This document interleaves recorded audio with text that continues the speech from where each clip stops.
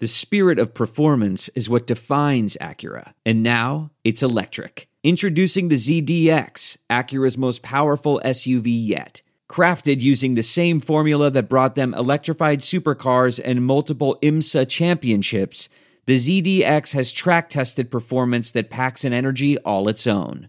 Unlock the energy and order yours at Acura.com. This week's episode of the Platinum Sombrero podcast is brought to you by Lance Bass Pro Shops. No matter what time of year it is, whether it's already August or it's gonna be May, we've got exactly what you need to shed that squeaky clean boy band image. You too can become a rugged outdoorsman with no strings attached. It ain't no lie, both your wardrobe and your tackle box can be fly. So if somebody's tearing up your yurt, stop into a Lance Bass Pro Shop today. Come visit any of our 5 locations, with our newest store located between 98 degrees HVAC and Boys to Men's Warehouse. Lance Bass Pro Shops. Get in sync with the outdoors. Patent pending.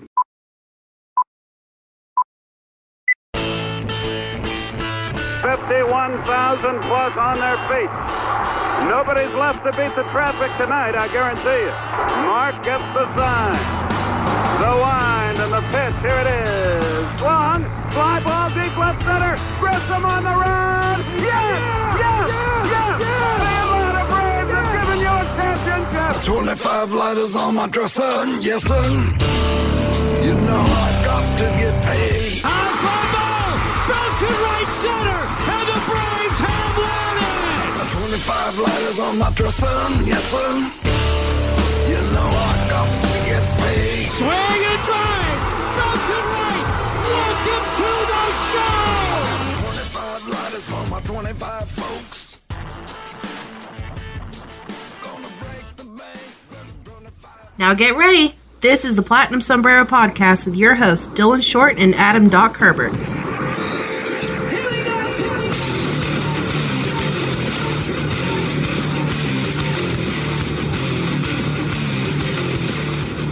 Hello, welcome to another episode of the Platinum Sombrero. Dylan Doc with you here, as always, brought to you by our friends at Armchair All-Americans and our friends at MyBookie.ag.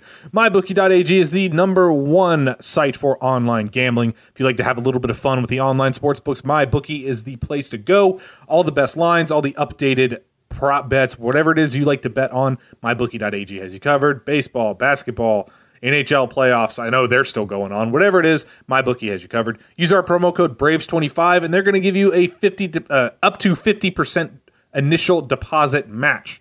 Meaning, when you first sign up and you put in $100 as your first payment, they're going to give you $50 just for signing up. As long as you use our promo code BRAVES25. MyBookie.ag, play, win, have fun. All right, so we've got kind of 2 directions of this show. You guys both know Doc and I are definitely going to talk Max Fried. A lot of Max Fried because he's just amazing. I do feel it would be irresponsible for us not to mention in passing the train wreck that happened this afternoon, recording on Thursday. The getaway game against San Diego was not the way that you wanted it to go. It was a bit of a bloodbath, but we did get to see Charlie Culberson pitch, and he logged his first career strikeout, so it's not all bad. On a front door slider, no less. Yeah, former highly ranked prospect Manny Margot, he got that strikeout against. So he touched 92. He didn't hit 94 like he did last year when he had to pitch against Colorado.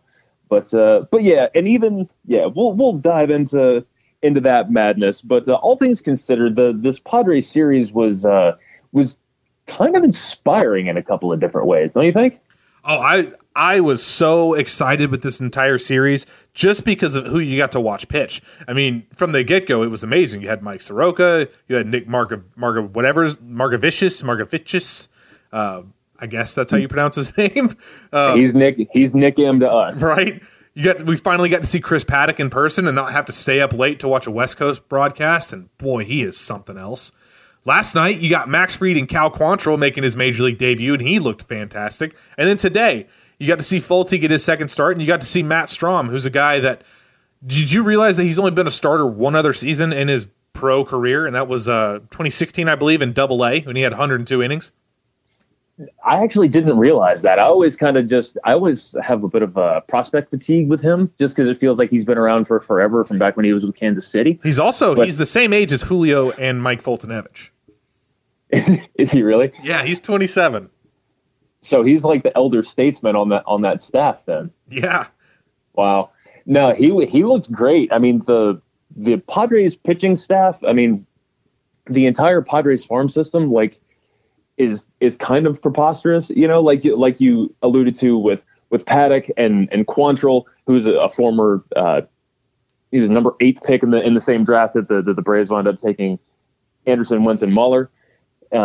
Nick M, who had never made a start above A ball before this year, and then he's like a fixture in their rotation now. I mean, the Padres are kind of terrifying, and even we look around and we see Braves are being aggressive with Drew Waters and they're, last year you saw all these really aggressive promotions. And I mean, the Padres are doing the same thing, but they're not even like letting these guys toil in the minors. They're just throwing them into the fire. Like, look, you got it. You can do this now. And I texted you this, I think it was on Tuesday. This is a legit 2020 NLDS, NLCS preview type series. I mean, we have not heard the last of the San Diego Padres. No, not at all. That's what makes it so exciting is you're seeing a lot of young guys, and the Padres, I really, you're not supposed to like anybody that's not a Braves team. I really do like this Padres team. I like what they're doing this year. They're not playing the service time game. They're just saying, if you're good enough to play, we're going to get you going. Andy Green is a phenomenal manager. AJ Preller has done a great job as GM. They're a really fun team to get behind. Agreed. And we didn't even get to see Fernando Tatis Jr. Or Eric Lauer, by the way, who got his start pushed back, who's yet another really good young arm. The Padres are really, really interesting team to track. But I will say this: for as good as Margevicius, Nick M, for as good as Nick M was on Monday night, I am so glad that it was our guy that wound up coming out on top, and that was Mike Soroka. I could watch Mike Soroka do anything. That guy is like a 60-year-old trapped in a 21-year-old's body. He's a surgeon. He's so good. I mean, he really has been just something else. He's all sorts of locked in, and you kind of wondered with all the shoulder injuries, he hadn't pitched in a major league game in almost a year, and both of his starts, he's just come out there and he's been great. If I'm not mistaken, his average launch angle, and one thing I'm going to try and do from now on is not buy quite so much into the advanced stats. I have to wonder whether or not that turns off. So anybody who's listening that really doesn't want to get into some of the stats like that. Don't you pander. Here's what I would say. If you're going to use some advanced stats, I think both of us should be a little bit better as far as explaining why we use that particular stat. Understood. Well, how about this one? If I'm not mistaken, Mike Soroka's launch angle given up is negative, which means like, and that's not a joke. And even Max Fried, who we're obviously going to expound on here in just a minute, his launch angle is like 4 degrees, which is for the amount of sample size that you have. Fried's is obviously bigger than Soroka's because I think that Fried is coming up on 40 innings and Soroka's sitting on like 16, 17 right now. It's ground ball after ground ball after ground ball. It's not giving up a lot of line drives, not giving up a lot of fly balls, and accordingly not giving up a lot of home runs. If we talked about this with Mike Petriello, you always want to see guys that can strike guys out because funny things happen when the ball gets put in play. But if you are going to put the ball in play, then you obviously want it to be a ground ball because line drives, fly balls can wind up turning into a nightmare. So, well, I think the important thing to say with those two is they're not necessarily ground ball pitchers. Well, that's true. That is very true. But they have been minimizing any type of fly balls outside of like pop-ups. Right. Well, I'm saying I don't think they're not pitch to contact guys. They're not ground ball pitchers. They have electric stuff.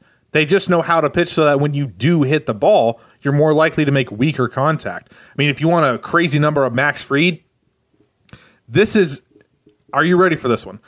Max Fried's curveball, sure. We all know how great it is. It's got a 2860 RPM, which is the spin rate, essentially. And for those that aren't familiar with why people are so caught up in spin rate on curveballs, the higher the spin, the tighter the break on it. So the sharper break, instead of you seeing guys that have these big loopers that kind of sweep across the zone, what they'll call slurves, those aren't generally viewed as good pitches because you can see the motion and you can see the movement from a mile away. When they've got that really tight spin where they're spinning fast like that, it's a really, really sharp and quick break, which is why the higher ones like Seth Lugo with his 3,500 RPM curveball, it's why they're so good, because it's so much more deceptive and it's such a quicker break and it messes with the hitter's reactions.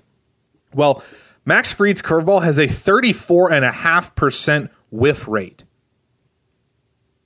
So 1 out of every 3 times that it's thrown, somebody is swinging through it. Yes, more than 1 out of every 3 times.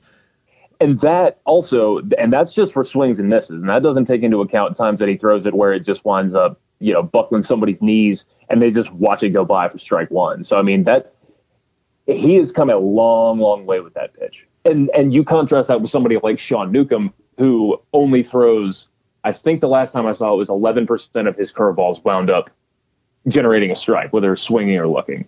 That's not it. Well, I told you that's the biggest difference. And last night, if you watched, sorry to keep interrupting, Doc, but if you watched last night, that's what's so much different about Fried as opposed to all these other guys. When you watch him throwing that curve, he's not just throwing it to a zone; he's throwing it to an actual location. Like if McCann wants it right on the inside corner, Fried hits the glove with his breaker. It's not near the inside corner. It's not within 2 inches of the glove. It is where the glove is placed. That's what makes Fried's curveball different from anybody else's. You talk about Newcomb's, and everybody talks about Newcomb's when he was coming up because it had that big loop in it and it had a big drop. But Newcomb has never been able to locate that pitch. He's never been able to spot it up, I'll say.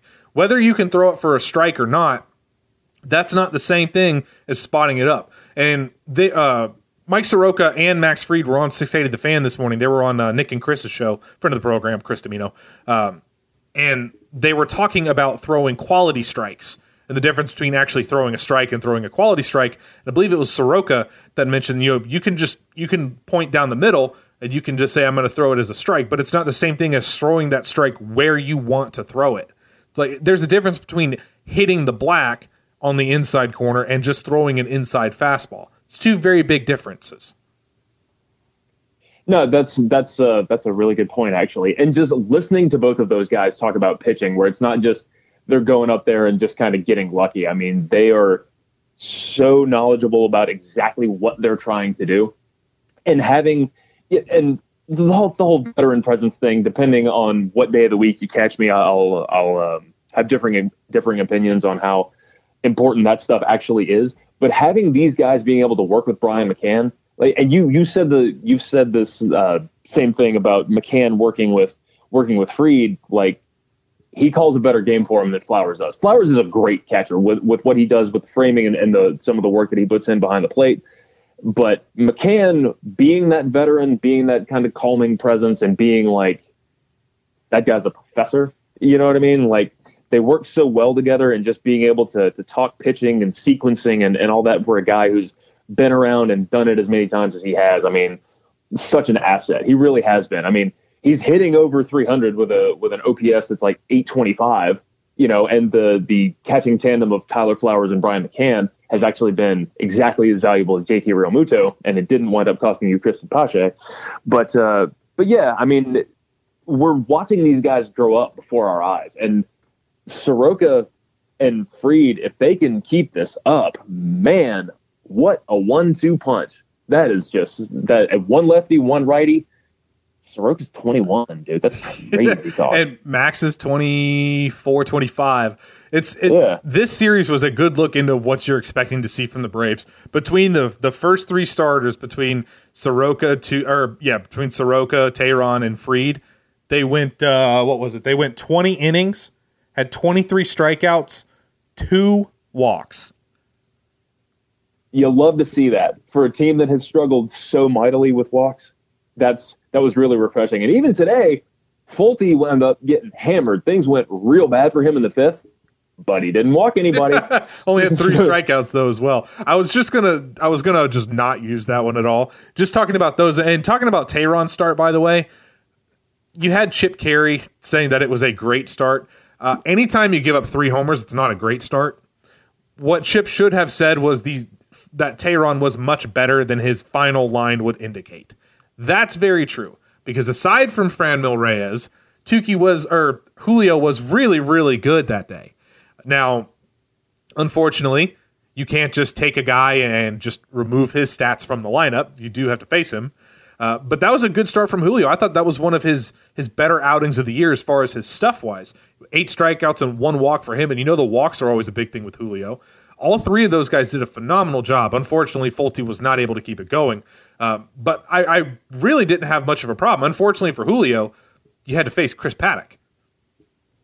Yeah, and Paddock, that's one of those matchups you go into. It's similar to, and I'm not comping these guys, but like when we went into the game against Corey Kluber, where you're saying, oh man, I just hope this goes well. I hope you keep it close, And I feel bad for Julio because this year he's faced Nola, he's faced DeGrom, he's faced Kluber, he's faced Paddock, he faced Luis Castillo. Like every time you turn around, Julio is playing second fiddle to the other team's starter. But Chris Paddock, man, that kid is a freak. That kid is so good. He does kind of remind me of Soroka a little bit. It's very, very similar, precise pinpoint control, throwing everything for strikes. What was the graphic that they showed? Like 42 out of Paddock's first 52 pitches were strikes or something. I mean, that's even Soroka's looking at that going, damn. Like he threw first pitch strikes to like the first 12 hitters. Yeah, and he just was stifling guys, making them look silly, just kind of shaking their head as soon as they realize, like, what is this changeup? That changeup is so beautiful. Yeah, and he does look like he drives a 1984 Camaro, and he's got a journey tape, like stuck in there. It's not even like he meant to have it in there; it's just stuck. Right. And, he's going to show up midseason with just a mustache. You know what I mean? Yeah. Like, he's the type. But that's the thing. If you can pitch like that, you can do whatever you want. He's got relentless stitched on his glove. He's got one of the meanest death stares in existence. I love me some Chris Paddock. It really blows my mind that he was 236 in his draft. And he is carrying that with him everywhere he goes. And you look at, I just mentioned Luis Castillo and Chris Paddock, and we were talking about Domingo Germán. Like, they're all Marlins. All of these guys were Marlins to start the career. That makes it even better. Oh, those poor Marlins. Sorry, Joe Frizzaro. I mean, Lewis Brinson just sent down, but apparently he and Acuna are the same level of talent. Sorry, I couldn't let that one slip by. Yeah, and so the Marlins, God knows that, like, everywhere you look, things are going bad for them, and except for Caleb Smith. But yeah, like, don't you feel like they might be kind of second guessing having traded everyone immediately? Yeah, but, I mean, you look around at all these guys that they had, and they traded them for like nobodies. They had Tatis Jr. too, didn't they? No, that was the White Sox. Oh, that's right. Fernando Tatis got traded for James Shields. Yes. Chris Paddock got traded for Fernando Rodney, and Luis Castillo got traded for Dan Straley. Ooh. So wow. we can talk about Andrelton Simmons for Sean Newcomb and maybe some other trades, like a lot of trades wind up going sideways. The Braves got pretty lucky in a lot of their rebuild trades, as it were. That one has not looked particularly well, but the Braves are not the only team to have ever wound up losing a trade kind of like that. But so yeah, the Padres are set up for success right now. They might be playing a little bit over their heads. I don't know if this is going to wind up being the team that wins the NL West, especially considering the Dodgers are just ridiculous, and Mike Trout is now wearing Cody Bellinger pajamas. That's like the hottest start I've ever seen. But this Padres team is good, and you feel good about, even for as good as their pitching was today, because they put 4 really good guys out. You feel good about splitting that.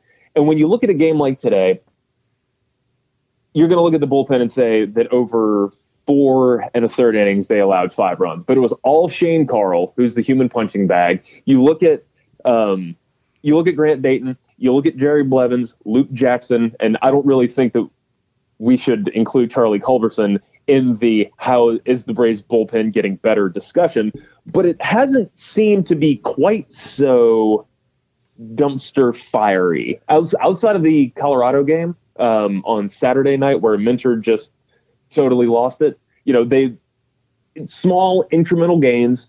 They did get Blevins. He's not the answer, but he's a step. Sabathia is on the IL. Biddle's on the IL. Dayton's up. Winkler's up. Josh Tomlin and Luke Jackson are the only guys from the opening day bullpen that haven't been optioned. There's Carl. He was there on opening day, but he spent some time in Gwinnett. So still a work in progress. Still got some really bad numbers. But if you take Venters and Carl out, it's not quite as bad. And I feel better about the bullpen now than I did like a week ago. Would you agree with that, or do you think it's still I do think that they are better than they were. I mean, just putting Biddle and Sabathia on the IL with strained case of can't throw strikes, that helps them in and of itself. In the second segment, we're going to explore some options because there have been a few proposals out there for relievers, in particular with one special team. But I do want to say this: we can talk about the bullpen doing better, but that's like. There's this weird narrative going around, and it's going around. I'm not even going to say the name of the show because you guys all know the one show dumb enough to actually say this. The show trying to use Mark Bradley's piece in the AJC as a way to pin the struggles of the bullpen on the starting rotation, as if the starting rotation has been bad. That is absolutely not true, like at all, in the slightest. Man, I got no idea what you're talking about, but that might be good. I could plead ignorance in case something happens. Well, here's the thing. There's this weird thought that most people should know which show. I'm just not going to say their name again. I'll give you a hint, Doc. It's the guy that I continuously call out every Wednesday morning. Got it. But now I got it. Trying to say that because the Braves starters don't go deep enough into games, that it makes the bullpen have to throw extra, and that's why the starters are letting down the bullpen. Well, that's actually not true, and it's very easy to find the actual numbers. For instance, Doc, if I told you the Braves starters were, and this was as of Wednesday, 18th in innings pitched. Middle of the road, right? Yeah. That also includes Tuki Toussaint and Sean Newcomb going an inning and a third apiece.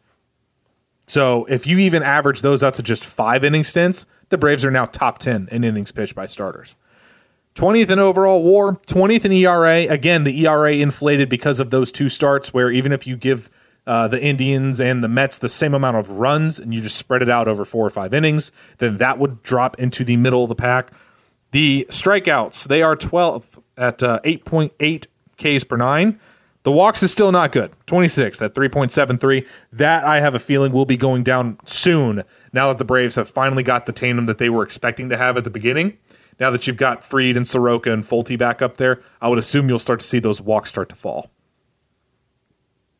So yeah, the starting pitching, I mean, the game changes. It's not like Roger Clemens going out and throwing 130 pitches in a complete game, or Randy Johnson, taking a game into the 10th or something like that. I mean, this is just kind of how the game continues to roll on. You know what I mean? So this is the importance of having, you'll see teams going with 4-man benches so they can wind up having extra relievers to cover more ground. And the Braves are not the only team that do this shuttle thing to kind of interchange relievers, and to, you've got 8 up at a time, but you're relying on like 13 guys if you count like, some of the guys that might be in AAA at any given time. So yeah, I mean, as the season continues to go, you're seeing guys that are going 7 innings, they're going a little bit deeper into games. Like even when Julio had his the game against the Padres the other night, he gave up couple runs and a couple monster home runs, but he wound up carrying it through the 7th, which, if I'm not mistaken, is the longest one. He's stretched out now. Yes. Fried could have finished his game the other night. Soroka could have finished his game the other night, but you have to kind of take those chances to build up the offense there. But yeah, I mean, things are shifting. Things are different. And if I'm not mistaken about the age of the person who is making these preposterous claims, it's somebody who's a little bit more from the older school of baseball. Is that about right? Yeah, that's about right. He's also just not very baseball savvy, period. And likes to be controversial, I guess. But I guess the way that I want to say this is this. And if you guys hold that opinion, just know I don't disdain you like I disdain him, because you guys aren't paid to give your opinions. But if you're a guy that's upset that the starters aren't going into the 7th inning every time, you're judging using the wrong criteria. That is not a format for this game anymore. Starters are going 5 2/3 or 6 innings. As you guys hear Gucci freaking out here, it's 5 2/3 or 6 innings. That's the way it goes. People aren't going 120 pitches anymore. That's just not what works for the most part in most major league systems. You have the data now of what happens. We know all about when Gabe Kapler took Aaron Nola out opening day last year. But the philosophy behind that most pitchers do not perform well the third time through the order, the philosophy behind that is built up upon data that you can actually see and tell. And it's not all that shocking if you think about it. If you give a guy more chances to see your pitches, then he's going to be, he's more easily going to tell what pitch it is and where it's located. So it's not rocket science. And you don't need to be, my entire point, I guess, is you don't need to be inventing reasons. You don't need to think zebras instead of horses. Like if you hear hooves, it's probably a horse. You don't need to dig and create some weird alternate universe where the glaring problem is not the actual problem. It's a good analogy. I like that. I stole that from Scrubs, I think. It's kind of ridiculous. But yeah, I mean, all things considered, you're right. Starting pitching is not necessarily the problem, and some of the issues that this team has been having, whether it's starting pitchers not going deep enough into the game or having bullpen guys that aren't quite good enough to cover whatever remaining innings there are. Both of those problems seem to be kind of in the process of being rectified right now. And I should say I'm really happy to see Grant Dayton up. It's very, very, very good sign to see him in the major leagues. He's a guy that doesn't walk a lot of people, which is very important. He's a guy that'll throw strikes. He throws quality strikes. Had a perfect outing for his first time up. Got hit a little bit today. Gave up a hit, but got one out. He's in to face 2 batters. Gave up a hit and struck out a batter. So I'm fine with Grant Dayton. Jerry Blevins is a guy that I like that he's a veteran because generally I'm not a big veteran presence type of guy. I think it's a little bit overrated. Until you're in situations like the Braves bullpen is right now, where everybody's kind of floundering at the same time, a veteran is good for stabilizing. When you're young, you have higher ceilings, obviously, and you can be better and you can go on crazier runs than a lot of these veterans will do. But when you have that veteran guy who's stable, it kind of helps these guys keep from getting too up or too down, which is really important in the bullpen, especially. Or, when you get into situations like the Braves are in now, where it's like 20 days off without an off day or something like that, something crazy. That gets to be pretty important. And I do think the bullpen will turn around some. I'm still not overly excited because you can say the same thing about, Washington and New York and Philadelphia. All 3 of those are top 5 in BABIP against as far as having the worst luck for bullpens. I think those are the 2, 3, and 4 bullpens in baseball as far as worse luck. So those will start to turn around. The good news for the Braves is Jacob Webb has looked good. Didn't look good the other night, but for the most part, he's looked really good. Hopefully, with Minter having a good outing last night, you can kind of get that turned around. But Luke Jackson has been good. Dayton's been good. Blevins has been good since coming over. So there are some answers there. One thing that is not the problem is surely the offense. Now, if you just watched the series against San Diego, you might think the offense is struggling a little bit, but you're facing some great pitching with San Diego, and their pitchers are really adept at holding back a lot of runs. Not many of their guys are Jacob deGrom types going to go out and strike out 15 in the game, but they are really good at nullifying runs and nullifying extra base hits. So this series notwithstanding, the Braves offense has been really good, despite the fact that Ronald Acuna is in some sort of slump right now. It is kind of amazing to look at him and say, okay, well, this kid is OPSing like 880 with 6 home runs in the first month of the season, and to still look at it as a slump. But he hasn't been tattooing the ball like he was in the first 2 weeks. Frank Core was saying during the broadcast at some point during the San Diego series that he did side-by-side shots of his setup before, of where the bat was straight up as opposed to now where he's kind of got it cocked a little bit of an angle over his shoulder. So it's lengthening his path to the ball. It could be something as simple as that, or maybe he's got his timing off or something. And he wound up getting a hit today. He came in, he got a pinch hit last night. Yesterday was the first off game for him. So as far as this being a full-on sophomore slump, I don't even think you could even classify it as that. I mean, it's 2 weeks or so it's half the season, but that also discards that he was just amazing for a lot of the early part of the season. So if this is a slump for him, if 880 on being on pace for 30 home runs is a slow start, I'll take that every single day. And you're right about that. Like, those underlying numbers are still really good, but it's not Ronald Acuna good.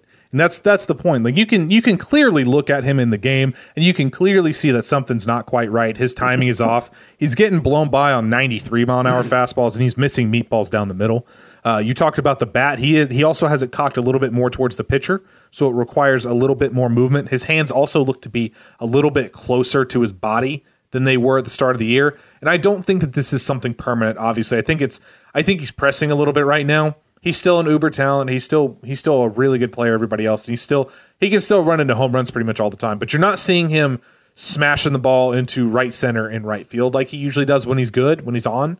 It's not anything to worry about yet. This is what happens over the course of a full season. Acuna is not the profile type of guy to hit like 340. He's a guy that will struggle at points because his swing does demand his timing be on point. I think he'll get it turned around. It's a good thing that Freddie's been absolutely incredible lately. Nick Markakis has been close to first half of last year. Nick Markakis. Ozzy Albies is running an OBP that's in like the 350s right now. But the other one who had been turning it on is Josh Donaldson. Now, he hasn't played in the last couple of days, nursing a sore right calf. Now, this is the right calf. It's not the calf that kept him out for months last year. And he did have a right calf injury in 2016 that cost him about 6 weeks. So I don't know if you're nervous about it. I don't know if I'm really nervous about it or not. I don't think I would have been, except I've been hearing the last 2 days that he should be starting, and then he doesn't start. I think more than anything, it's just the caution. You know what I mean? They know that, he is getting a little older, and the older you get, then it does take a little bit longer to come back from stuff. Now, last year, if Josh Donaldson was with the Braves and something like this had happened, I think that they would have kind of forced him to go just because they didn't have a ton of depth options. That's one of the most impressive things about this year's team is that you've got Camargo, who's serving as the rover role. So either he's on the bench or whoever spot he is taking is on the bench. And you've got Matt Joyce, and you've got the other half of the Flowers-McCann tandem. You have actual options, and you have Culberson too. So you have actual options that you can plug in. If you wind up giving Donaldson an extra day just to be on the safe side, then I think that's a good thing. The only time I ever got nervous about it was when I think it was Tuesday night was the first night that he sat, where they said he wasn't available to pinch hit.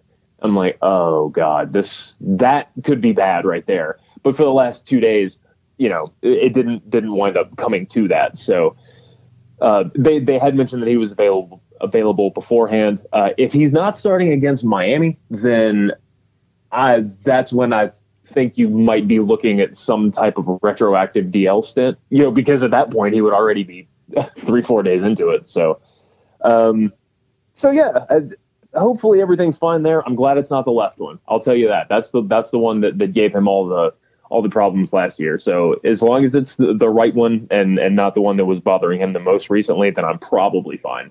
Well, speaking of the Miami series, Doc, are you aware of who is starting for the Miami Marlins tomorrow? Yeah. We were just talking about Ronald Acuna and how he's kind of pressing. I think it would be almost kind of poetic justice for him to have Jose Urena be his slump buster and have him go 4 for 4 with a couple home runs.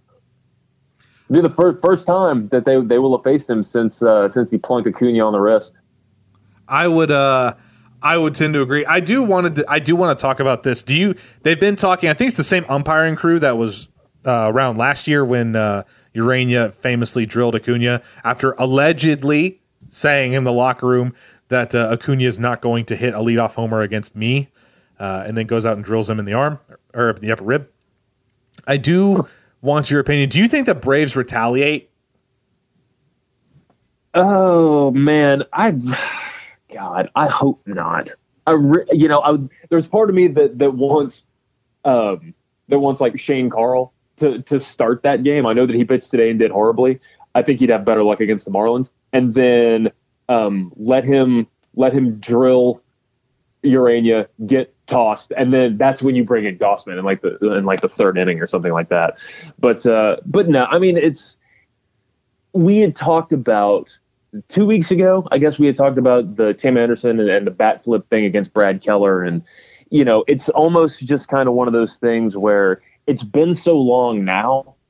Like the Anderson and Keller thing happened that game. It was like the next time that Anderson came up, but this happened in August. So we're looking at 8.5 months. And I think it would be a shame to open it back up, because then there's nothing that says that the Marlins wouldn't go and retaliate, because Newcomb hit Brian Anderson last year. Yeah. Yeah. So I kind of hope not, but if it does happen, then, I'll be the one ringing the bell. Like, all right, let's go. Let's go. I think I agree. Part of me wants to say you bring in Camargo to pitch in the third inning just to throw like 110 mile an hour heater right into like the knee of Jose Urania.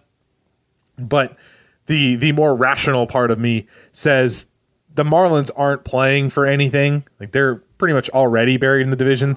Every team in the division was within a game and a half of each other, except for Miami, who's like 8 games back of fourth place. So I don't necessarily think that I'd get into it. And with everybody already going to be on edge, I think wins are too important in this series, especially as the Braves leave Miami and go to Los Angeles to play the Dodgers and then play Arizona, who just got done sweeping you. With how tight this division is going to be, I don't think you have the leeway to just kind of waste a game going after a pitcher that, quite frankly, you're more likely to destroy anyway because he's not that good, as opposed to having to go out there and hit him.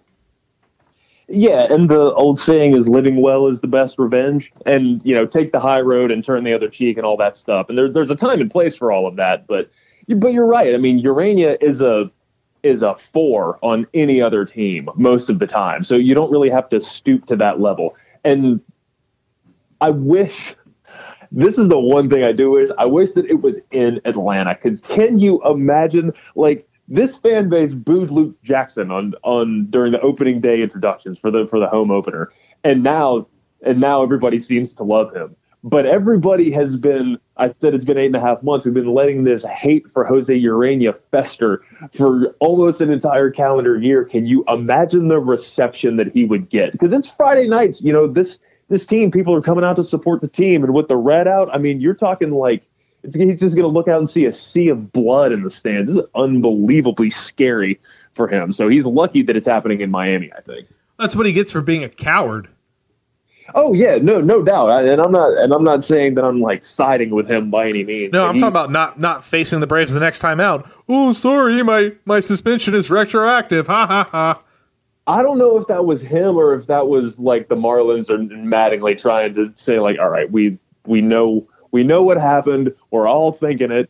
You know what I mean? That was the whole thing was Bush League, but he's gonna wake up tomorrow morning, and he's still going to be a member of the Miami Marlins. And isn't that punishment enough? Yeah, I mean, I'm with you. I don't think I'd retaliate. I mean, you're still likely to mash homers off him anyway. It is kind of a perfect case for Acuna, who gets to have that happen, and Acuna just blasts the Marlins anyway. So I think that's a good series to get him right before you go out to the West Coast. Now, I do want to. I wonder what the broadcast team will say, because Jeff Francoeur is never afraid to be like, "Yeah, go drill this dude." That's why I like Jeff in the booth so much.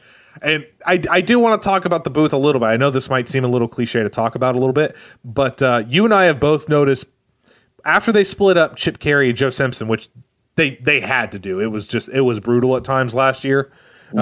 Joe Simpson, for one, he sounds so much happier on the radio than he did on TV. He actually sounds like he enjoys baseball games, and I'm a huge Francoeur fan. I know he's not into the most in-depth of stats. I don't really care. I just love Jeff Francoeur's outlook, and I love the way he presents himself.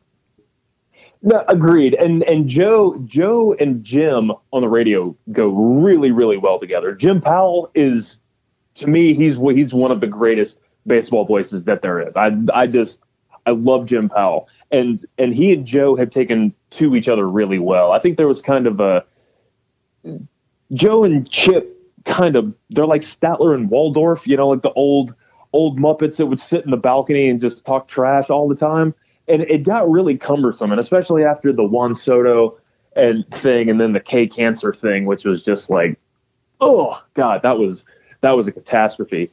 But Francoeur is like, he's such a goober, you know. He's got that vibe. It's like he's one of us, you know what I mean? Like, he's still close enough to the game to where he's got that player mindset, but he's also still young enough to where I think that for what they're trying to do with who they're trying to bring in, like, the whole vibe seems different. And I know you're not a huge Tom Glavine fan, but I think that trio works.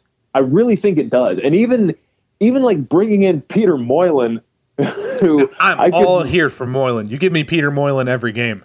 Yeah, I cannot say enough good things about what type of addition Peter Moylan has been. But like, you look at this crew and like the vibe is completely different. Francoeur's up there laughing and Glav and Paul Bird. Paul Bird is an idiot, but I love Paul Bird. I love Paul Bird. Oh, me too. But it's like he's our idiot. It's like they're just all so goofy and lighthearted, and it's like even when they're losing, like today, you know, this one guy went to make a diving play on a foul ball, and they wound up the whole thing. They were like laughing at the guy. They went down and they interviewed him and everything. Like, just the way that they went about it. Like, you never do anything like that last year. So even when you're losing, even when things are not going great, it's still like, it's not as obvious because you don't have Joe just suddenly turning and taking it out on some miniature aspect of the game that's different than it was when he played in, like, you know, 1982 or whatever, like when he was the one that was holding George Brett back from ripping that umpire's throat out in the Pine Tar game. I mean, there's that too, and it's just, I think one of the reasons it works is because Jeff will completely like shut down Chip. Like, if Chip tries to start something, like, Jeff will be like, nah, it's fine. Like, when Chip gets into the bat flip discussion, and Jeff's like, no, bat flips are fine. Just don't, you know, it just has to mean something. And then, you know, it's not the answer that Chip is looking for, so they don't get a chance to delve into that because Chip is an instigator. Whether you like Chip or not, and I, quite frankly, I'm not a huge Chip Carey fan. I think he's fine until he gets it into his head that he has to, like, bring a controversial opinion and start a debate, because I do think that he does that consciously. I don't know if he does it for ratings or what it is, but when he gets lost in the baseball game, he's fine. Until somebody lays down a bunt, and then he's got like the biggest hard-on ever for somebody that laid down a bunt. Like, I still hear him talking about that Mike Soroka bunt, which, by the way, was not a good bunt, actually. And Camargo should have been hosed if the second baseman had actually caught a ball that was easily catchable. But I digress. Yeah, I mean, Chip does love him some ABC baseball. And he's, how old is Chip? 50? I would probably guess somewhere around there. Yeah, I mean, it's really only been within the last 10 years that things have gone the way that they have. You know what I mean? Even StatCast didn't exist until a couple of years ago. So the obsession with the launch angle and the exit velocity, I mean, we're talking 90% of his life before he really, that was even became a thing. And then in the past couple of years, which is why you would hear him and Joe so openly mocking it. And even if a guy like Francoeur is not buying into all of it 1,000%, I think that he understands the place of it a little bit more, you know? So and who knows, for all we know, Anthopoulos and company sat him down and they're like, all right, you got to stop mocking this stuff because this is what our front office is built on, kind of, you know? You're saying you sound like an idiot when you're openly mocking the things that have been successful in baseball. That's always been my point of it, is like, you don't have to like the new style of game, but if you mock the things that are successful, like, you're supposed to want your team to win above and beyond.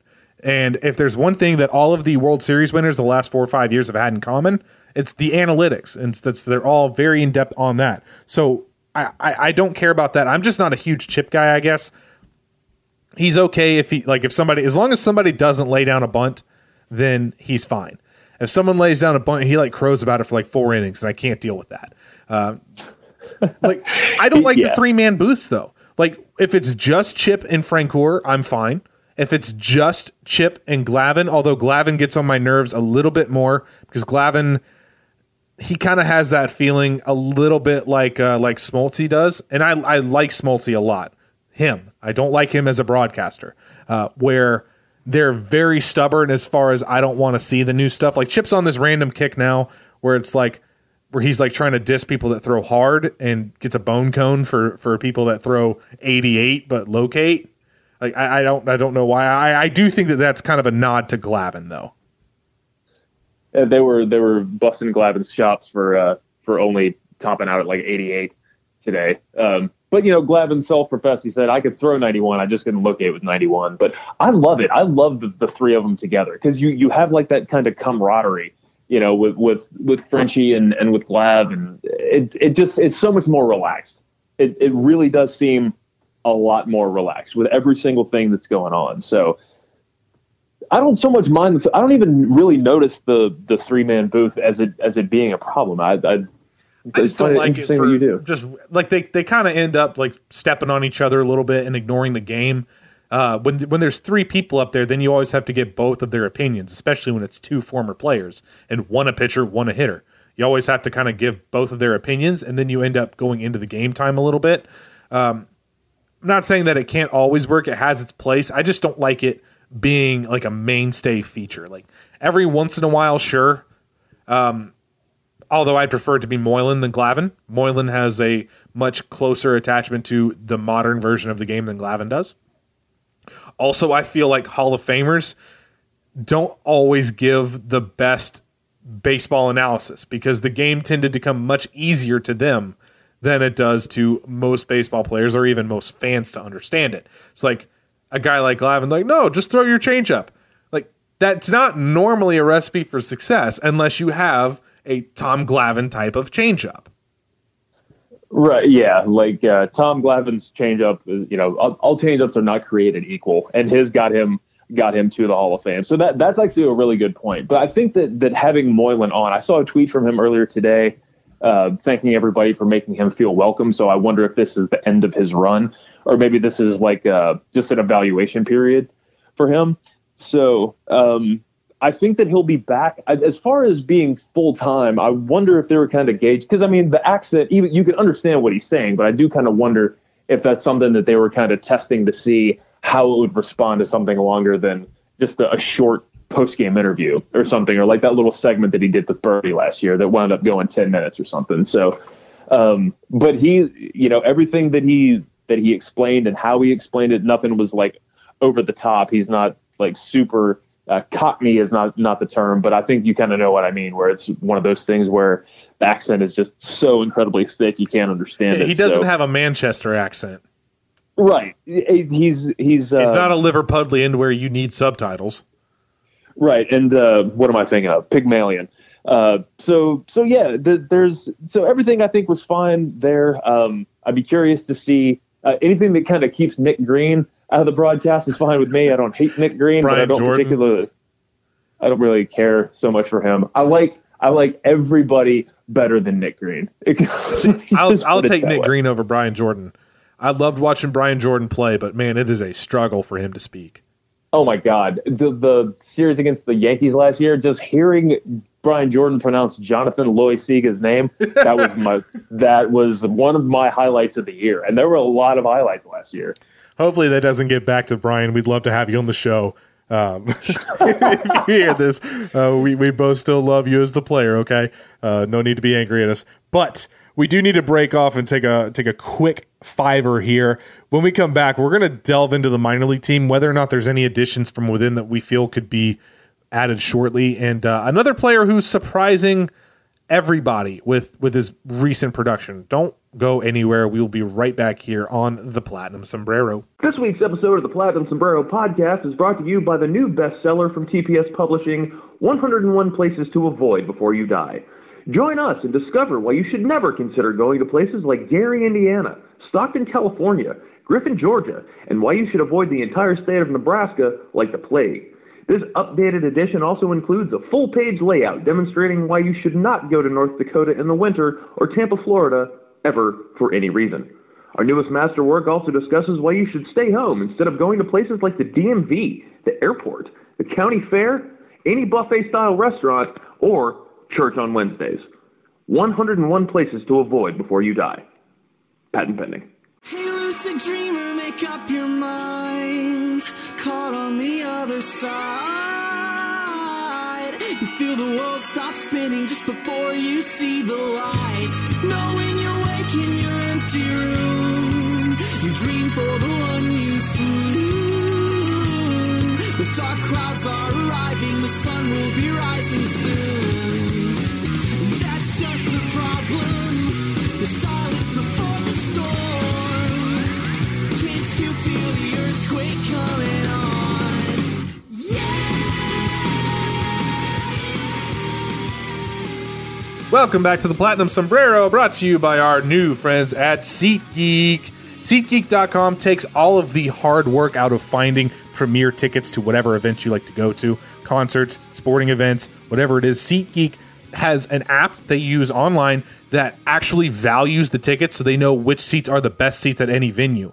That makes it so much easier to say, instead of just saying, I want to go to a Braves game, you can sort the tickets by how good of seats they are. So a seat down the right field foul pole might not be as good of a seat down dead center, or it might actually be a better seat than somewhere down the third base line. They have a system in place that actually values all of these seats as far as what all their buyers have given them as feedback. They have all these. They have all the best prices. Makes it really easy to use. They have it on a scale of 1 to 10 so everybody can know what it means. Green dot means great seats. Yellow dots are good seats. And red dots means it's not really a great deal, means it might be a little overpriced for the seat that you're in. And if you use our promo code ACAA at the checkout, they're going to give you $20 off. You guys know that I hate seat fees. Well, as long as you use our promo code ACAA, you're going to save $20, which is essentially going to be that seat fee. So go to SeatGeek.com, use the promo code ACAA, and get $20 off your first ticket purchase. SeatGeek, life's an event, and we have the tickets. All right. Before the break, we told you we were going to get into the minor leagues here a little bit. Just some quick background. If you guys haven't been following the minors this year, it's been kind of an odd year for some of the pitchers. Ian Anderson has had a kind of a weird start as far as locating. Finally had himself a big Ian Anderson start. There have been some guys on the team that we're not going to talk about that have had pretty decent years or pretty odd years. Kyle Muller has a weird line we've mentioned before where he's walking a lot of people and striking out even more people, which is kind of odd for him, but there's a couple guys down there we would just be remiss to not mention how well they're doing. And the first one is kind of an important one. Adam Duvall is on an insane home run binge right now. What is it, like 7 homers in his last 10 games? I think it actually might be more than, I think it's like 9 out of his last 11 or something. Like, he has been going absolutely ham down there. I mean, he's a dude who's he's a former Major League All-Star. You know what I mean? Like, he finally has kind of relearned how to hit again. That's my question. Has he relearned how to hit? Because this has kind of been Adam Duvall's MO for like his entire Major League career. He'll go on these weird home run binges, and then he'll go on those binges where he is what he was for the Atlanta Braves, where he's hitting like .92 and striking out every at-bat because he doesn't walk. And, you know, God, we've discussed how bad he was with the big league club a number of times. And you know, we both know that he's better than he showed last year. But, you know, he still didn't make the team out of spring training. But even still, if you look at what he's doing right now, I mean, he's got a slugging of 701. He's got that's not a particularly advanced stat. That's good. If you want an advanced stat that also speaks to it, he's got an ISO of 392 and a weighted runs created plus of 166. I mean, the dude is mashing right now, and he's hitting above 300. So it's not just the home runs. He honestly, at this point, would probably be a decent addition to the Major League roster, if not for Matt Joyce. I mean, Joyce has had a decent track record for himself as well through his time in Oakland and I think Pittsburgh as well. So there's eventually going to come a point where if he keeps this up, teams are going to call on him. And I don't know if the Braves would immediately just turn around and say, okay, yep, have at him. Because he could fill a need for somebody right now. There are teams out there. You look at the Indians, you look at the Giants in particular. Like, there are teams out there that really do need some outfield help. So that's a really good ace in the hole. I think the Giants is the one I want to focus on, and I did want to take this in the direction of trading him for reliever help because the needs seem to line up on both teams. The Giants have an outstanding bullpen. They're just horrible everywhere else, and I mean everywhere else. You look at their outfield, and I mean, for goodness sakes, man, they started Michael Reed and Connor Joe to start the season. was on the big league, was on the opening day starting lineup. They traded for Kevin Pillar, who is atrocious. So they could really use an outfielder. And if you're the Braves, I know you had a little bit of a scare there with Ender Inciarte, where it looked for a minute like his groin might be hurt pretty bad. It ended up being fine. But when you're looking at the San Fran bullpen rotation, you're looking at guys that you'd like to have, guys like Trevor Gott, guys like Nick Vincent, Will Smith, Tony Watson. They've got a number of guys that would fill big time needs in this Atlanta bullpen. If it's me and I'm Alex Anthopoulos, I would have called them immediately and seen if I could get Trevor Gott for Adam Duvall. And that might be something that could be going on behind the scenes. A guy like Will Smith is really interesting to me. That's who I want, but I think it would cost way more than Duvall. I think if you wanted Will Smith, you'd be entering Ender Inciarte territory. And keep in mind that could be an option too. You know, we talked about Ender's contract last week, and it's not bad. It's about to start getting more expensive, but for as big as their park is, then you need a guy who can cover a lot of ground. He is slowing down a little bit, but he's still a pretty good defensive center fielder. And then you could move Acuna over to center. You've got Joyce, you've got Duvall, you've got Camargo who can fill in and left. So this is a good problem to have. But Smith, where it gets interesting with him is I think that his contract is up at the end of this year.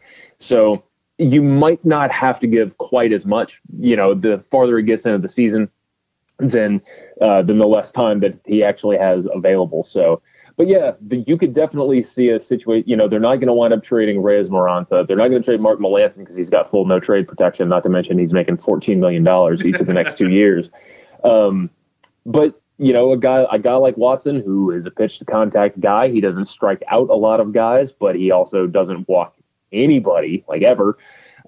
These guys could all be on the table. So there could be a match there. Him going down to Gwinnett and doing this isn't like the Yankees getting Cameron Maben for cash. Like because his numbers down in AAA are not that good.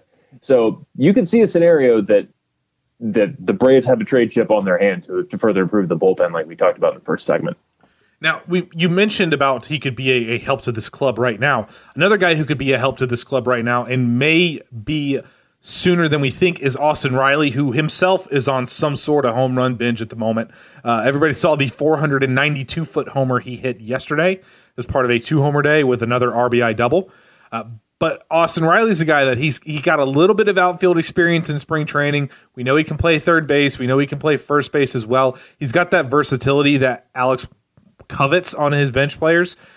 Do you think that you could see him up before too much longer? I don't think so. I think that it would take, because of the pecking order where you've got Donaldson at third and they're obviously really comfortable running Camargo out there.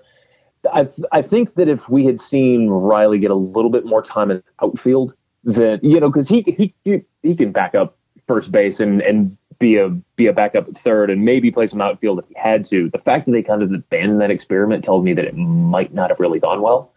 But I think that when he comes up, it's like with a guy like Waters or a guy like Pache. Like you want him to come up and you want him to start. You know, you want him to come up for like an actual reason and not just kind of like throw a warm body in there. Because at that point you might as well just call up Duvall and let him fill in the outfield.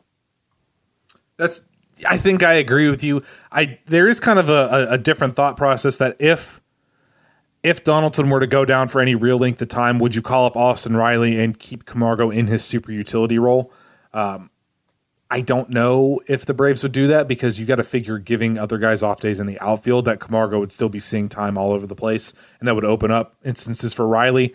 I'm not sure what they would do there. I tend to agree. I think that Riley's a guy they don't really want to jerk around. I think that once they settle on him being somewhere, I think they want him to be in one position. I think they want him to start there. I think it helps that he's versatile enough to go across the diamond in a pinch to play some corner outfield. I think that definitely helps his case. But I think Duvall or Rafael Ortega or Andres Blanco would be most likely to be called up in the event that they needed another bench body. Because Charlie Culberson can also play every position on the field, apparently. One more guy. As you saw today, yeah. Right. The only thing he hasn't done this year is catch. One more guy that we should talk about, and he's been really good for the last 2 outings. Sean Newcomb hasn't walked a guy in his last 2 outings, which is really good. I kind of am seeing some people calling for Newcomb to be brought back up and replace Julio Teheran in starting rotation. No. 2 starts does not equal bringing you back up. It is impressive to see him go down and do that. He's dialed the strikeouts back a little bit, which is interesting. Haven't been watching because MILB TV, we had it out a little bit and I wound up getting my money back for this year. So I do not have access to watching minor league games right now. But, if he does dial it back a little bit, because he's still got some big velo, but if the problem is the harder he throws and he doesn't know where it's going, if he can dial it back and top out at like 92, 93, but he can actually find the strike zone and make his curveball a weapon and make his changeup a weapon, I mean, that's great to see. Now, if he goes out and he has another start where he doesn't walk anybody, then you've got my attention. But I mean, 1 was good. 2 is great. 3 is like, okay, maybe can we find a role somewhere for him? He's still not a bullpen guy. Sean Newcomb was not going to work in the bullpen. I agree with you there, but my problem with that is if we're talking about he has to dial himself down to 91, 92, what's the difference between him and Julio at that point? If Sean has to dial himself down, and Sean's not a big strikeout pitcher unless he's throwing 96, like at that point, what is the reward aside from having a younger guy up there? Like what is the reward at that point? No, that is a good point. I think the biggest difference between those two is that even with Julio's ERA stays low, even if he doesn't wind up allowing a ton of runs, it's similar to Vizcaíno, to where Julio's kind of always playing with fire just a little bit. And Newcomb too, but it's because of the walks. He doesn't give up a ton of hits. He doesn't really give up a ton of home runs either. And God knows, Julio Teheran, you can't spell Teheran without HR. So that dude loves some home runs. But we'll see. Then this is all conjecture. The next time Newcomb goes out, he could walk 5 in the first inning, and we could say, oh yeah, that's why he got sent out of AAA. I'm just saying, like it does not seem like a good thing to me that you're a guy that can throw 97 and you're throwing 91. That should not be happening. You should be able to figure something out. Maybe send him to Driveline for a while. See if it's some kinetic motion, like whatever was going on with Kyle Muller. Because at this point, I've got Sean Newcomb behind at least 2 others in the minors. Unfortunately, I did have him behind Kyle Wright, who, since going down to AAA, has not gotten any better. He's been getting absolutely blasted. I wonder if AAA using the Major League Baseball is contributing to that, to Kyle Wright, and he's struggling to kind of find his grips on the Major League ball, which is harder and the seams are lower than the AA and single A ball and the college balls. But whatever it is, Kyle Wright needs some help fast. He got pulverized in his last start on Sunday. He gave up 8 runs in 1 2/3 innings, and we talked about him being a slow starter. It was right around this time last year when he was still at Vandy that he wound up turning things around. And you even saw it last year too, where he wound up getting that 13 strikeout game in 5 2/3. That was kind of like his jumping off point. So he can still find it, but yeah, man, and maybe he's got a mental block because he started out as the 3rd in the pecking order and then struggled and got sent down. Maybe it was a damaging blow for him, and he's just got to kind of work that out. It's always easy to go and say, oh yeah, well his head's in the wrong place, because that's like not exactly a quantifiable thing. But I took the easy road out, and that's the description that I gave on him. So I mean, a lot of those guys have been kind of unimpressive this year. Bryce Wilson hasn't been his normal self. He's been erratic with his control. Tukey's been getting blasted as well down there. Nobody's really standing out from that crop. You almost have to go down into Mississippi. You start looking at guys like Patrick Weigel, who just got a 3 innings of scoreless baseball yesterday, looking good. Friend of the program, Patty Wags. Ian Anderson, I mentioned, had a traditional Ian Anderson start the other day where he didn't walk anybody, but he's kind of struggled with walks this year. Kyle Muller's been striking out everybody, but if he doesn't strike them out, he walks them. So the whole minor league pitching staff, for the most part, has been a little bit off. Joey Wentz has been really good this year. He's not quite striking out the people I was hoping he would this year, but just to see Joey be consistently healthy is all I really care about right now. But you start looking at the guys in the minors right now, I don't really see one that if you had that catastrophic injury and you had to bring somebody up right now, I don't see any of them that are really in that great space to say, hey, they're ready to go. Strangely enough, though, if there was anybody, it would almost be Jeremy Walker for me. What they've been doing while Weigel has been building back up, coming back off Tommy John, control is the first thing it's the last thing that always winds up coming back. So they've been kind of gradually easing him in. Pitch count was like 30 for his first game, and then he starts going and going and going. He's been gradually getting better. But Jeremy Walker, who is a 5th round pick in 2016. He was kind of smaller school guy. They've been piggybacking him off the back of Weigel starts, and he has done really, really well for himself. He's let me pull up his line here so I can accurately quote this here. This year, Jeremy Walker he's 1-2, but he's got an ERA of 2 and a FIP of 2.15. He's thrown 27 innings. He struck out 23. He has walked 1 batter all season. And he kind of toiled in high A last year, but the last start of the year, he wound up coming up to Gwinnett, and that wound up being the best start that he had all year. So he can obviously pitch at the higher levels, and he's, as far as like getting somebody who's going to come in and take over a starting role long time, I don't think that he would necessarily be that guy yet. I would feel even more comfortable having him in that Shane Carl role. Who knows? We might have only lost 6-2 today instead of losing 11-2 if Walker had been in. So got to keep an eye on down there. But yeah, in AA, it's one of the biggest jumps that guys can make is from high A to AA. So Joey Wentz, he was fine up until his last start. He got kind of hit around a little bit, but you're right. The health with him is the biggest thing. I think it was a shoulder thing he was dealing with. Stuff has been good. Strikeouts have been there. Walks have been a little higher than you like to see. Kyle Muller he's striking out 11.5 per 9. He is walking 9.9 per 9, which is very bad and not good. Not good at all. It's weird. We love you, Kyle, but need you to figure that part out for me, please, sir. And Tucker Davidson, he and Muller both went to driveline this past year, so they are throwing so much harder than they were before. Davidson's getting a little bit better results as far as not allowing a lot of runs to cross. Through 19 innings, he's only allowed 2 earned runs to score. He's walked 13 and struck out 17. He's another one of those late-round picks that you kind of gamble on and he could turn into something. So whether he winds up being a bullpen guy, I think that he could be similar to that Thomas Burrows, Corbin Klaus track where it's like a big lefty that could wind up helping out of the pen at some point. And not right this second, because this is, he's been in AA for 5 weeks. So like I said, he's got a grand total of 19 innings under his belt. Just doesn't sound like any of the higher up guys are really putting anything together that's worthy of being called up. Then you start looking at Florida. Nolan Kingham had himself a complete game. Nolan Kingham's kind of come out of nowhere this year. Yeah, 11th round pick last year. He was too old for Rome. He was killing it in Rome. Had a sub-1 ERA, and then he threw a complete game with 85 pitches in 96 minutes. That's incredible. He had a Maddox in every sense of the word. Yeah, that's the most impressive start since I think Bryce Wilson threw a complete game in 2017 that was like 13 strikeouts and no walks or something like that. But I mean, that's as good of a start as you're going to wind up seeing. They stopped listing game score on the in the app, so I don't exactly know what his game score was. But I can tell you one thing: it was really, really high, which is what you want to see. So that's good. That's really great to see. And college guy too. He could be on a faster track than some of the other ones. Hayden Deal, kind of the same way. Hayden Deal's been a really good pitcher for Florida all season. Matt Withrow, by the way, we should mention Matt Withrow getting activated, so he does live.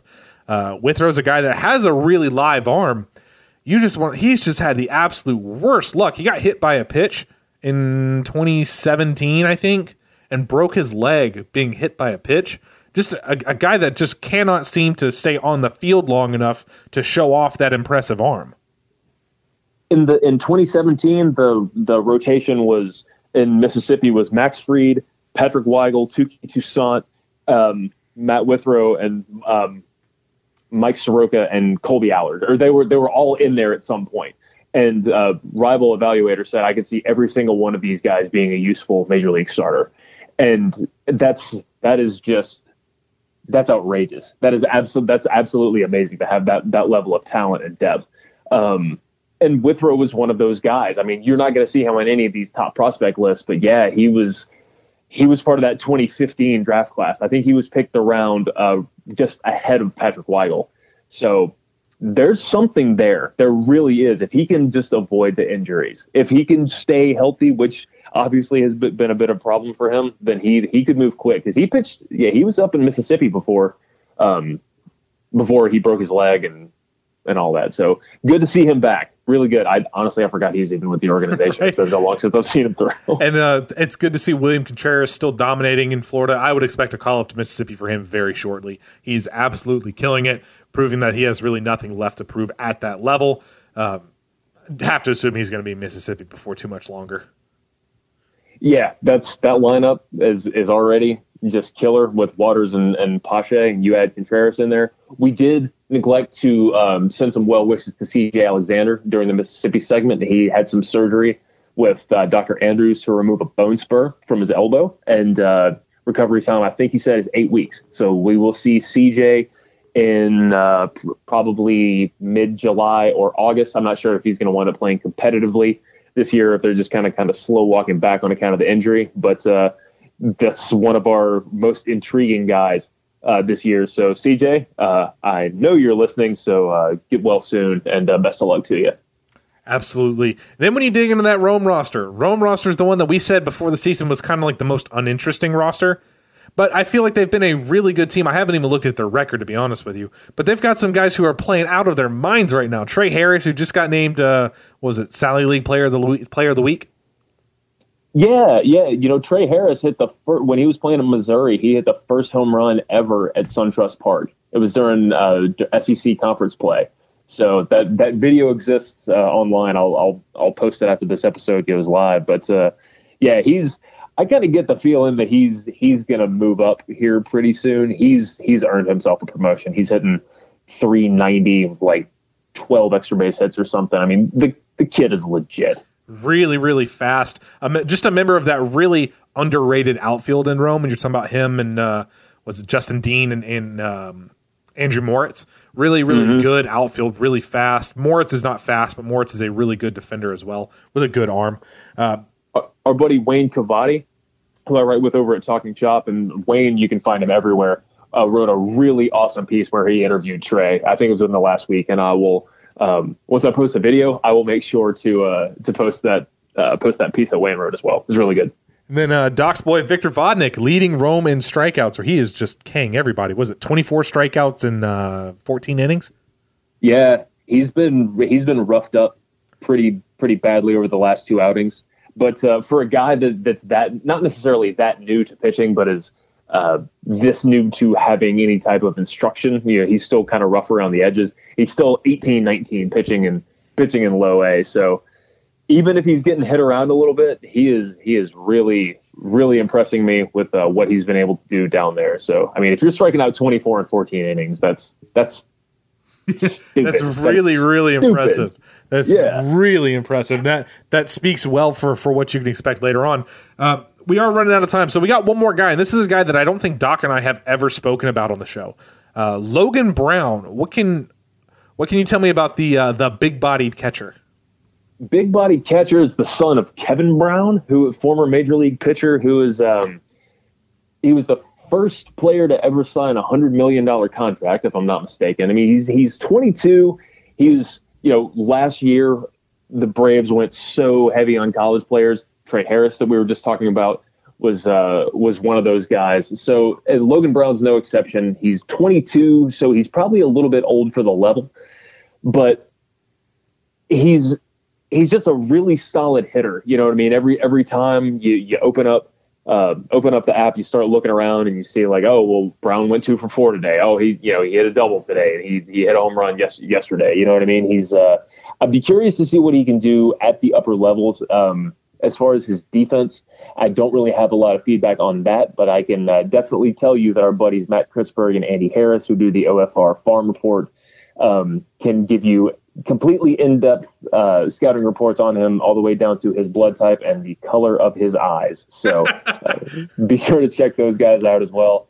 And we're getting to the point now where, Kingham started in Rome, and Yasiel De La Cruz, who's another really intriguing guy, just got both those guys just got moved up to Florida from Rome. So this front office is not bashful about promoting guys whenever they're ready. So whether it's Trey Harris or William Contreras or Logan Brown, then I think you could start to see guys moving up pretty quickly. Now, what that means for Christian Pache and Drew Waters, now that they're getting a little bit closer to the show, I am intrigued. I wonder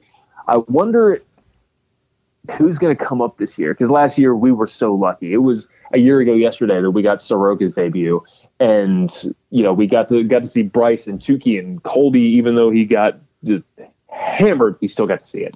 So I wonder of some of the bigger guys who's going to wind up getting that nod. So I think that's an interesting thing to follow between the two. I think it's really interesting that Drew Waters just had his first start in left field the other day. That was the first time he started a game. And you look at where he would likely play in the full-on outfield that's realized, you would think that it would be Acuna in right, Pache in center, and Drew Waters in left. So not saying that he's about to get called up, just saying that's something to notice right there. It's interesting for sure. And there was talk in spring training about Braves coaches thinking that Waters could have what was described as an Acuna level ascent, which that's like dropping a Bo Jackson comp on somebody. You don't do that lightly. You don't just go throwing that term around, right? No, so, and that would be started at Mississippi. So actually, he cannot physically have an Acuna level ascent because Acuna went from high A all the way to the majors. But it could be similar. And it's hard to tell. It's hard to pick between the two right now because Pache is hitting so well right now, and Pache is the better defender. Drew's getting the notoriety right now because I think he only had like 21 games at high A before getting moved to double A, which is insane. But they're both performing so well right now. I wonder too, once they figure out whatever's going on with Duvall, if once a spot clears up in that outfield, if they would consider moving Pache up, just because he's got a little bit more of the experience than Waters does. But who knows? If they're trying to be aggressive with these guys, I mean, who are the placeholders right now? Travis DeMeritt, who actually is done, he's still hanging on. He's doing a lot better. Maybe it's the ball. It might be helping him out a little bit. The ball or the ballpark, maybe. Yeah, I mean, I don't think that DeMeritt has necessarily got a long and lustrous future as a major leaguer, but I do think that it's interesting that he's still around. They had their opportunity to give up on him. So, but as far as it pertains to spots in the outfield, I mean, if it's Andres Blanco or Rafael Ortega or whoever's holding it down out there currently, I think that you give preference to Christian Pache and Drew Waters whenever they're ready. They're gonna have a spot. I think that's one of the most exciting things to watch in this minor leagues. Just wrapping up the show here, I think one of the most exciting things to watch in the minor league system for the Braves this year is the growth of Waters and Pache, to see which one the Braves really think is ahead of the other. Because as of this moment, you kind of have people in both camps as far as the coaching and the front office members and the people involved with the talent evaluation. You kind of have people in both camps where some think that Waters is just going to be an electric 5-tool type of guy. Some think Pache is for real, and when he really grows into his body and learning how to use his body effectively, that he's going to be just an absolute monster. I'm excited to see which one of those two makes it first. You guys all know that Doc and I are huge Pache fanboys. Big fans of Drew Waters as well, especially a guy that's from not too far away from us. Good to see that happening. And it's a good competition to see because Drew Waters does bring something different. When you talk about his swagger, it's a little bit different than everybody else's on the team. No doubt about it. I mean, that's been like his kind of biggest calling card. Like, he gets the chipper comp on attitude. His game you can compare to whoever you want. But like, as far as the ego, I think it was Brian Bridges dropped a Ty Cobb comp on Drew Waters as far as mentality and being a bulldog. So, once again, it's like the Bo Jackson comp. You don't just go throwing that out there unless you mean it. But if you have an opportunity, like, I'm not just going to go ahead and start throwing out walls of numbers at everybody. But if you're listening to this, go to Fangraphs and put Christian Pache and Drew Waters right next to each other. Their walk rates, strikeout rates, batting average, on base percentage, slugging, extra base hits, weighted runs created plus, the WOBA, like, they are basically having the exact same season. It is creepy.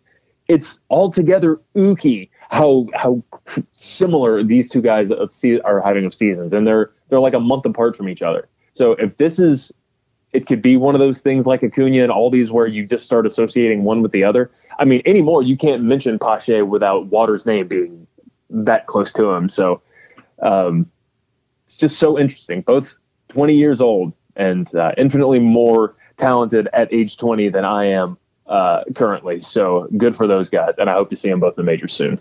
I can't wait to see it. I know you guys can't wait to see it either. Thank you guys so much for tuning in this week. We'll be back again next week with another fun episode right here on The Platinum Sombrero. Try to be best, 'cause you're only a man, and a man's got to learn to take it. Try to believe, though the going gets rough, that you gotta hang tough to make it. History repeats itself, try and you succeed. Never doubt that you're the one, and you can have your dream. You're the best around. Nothing's going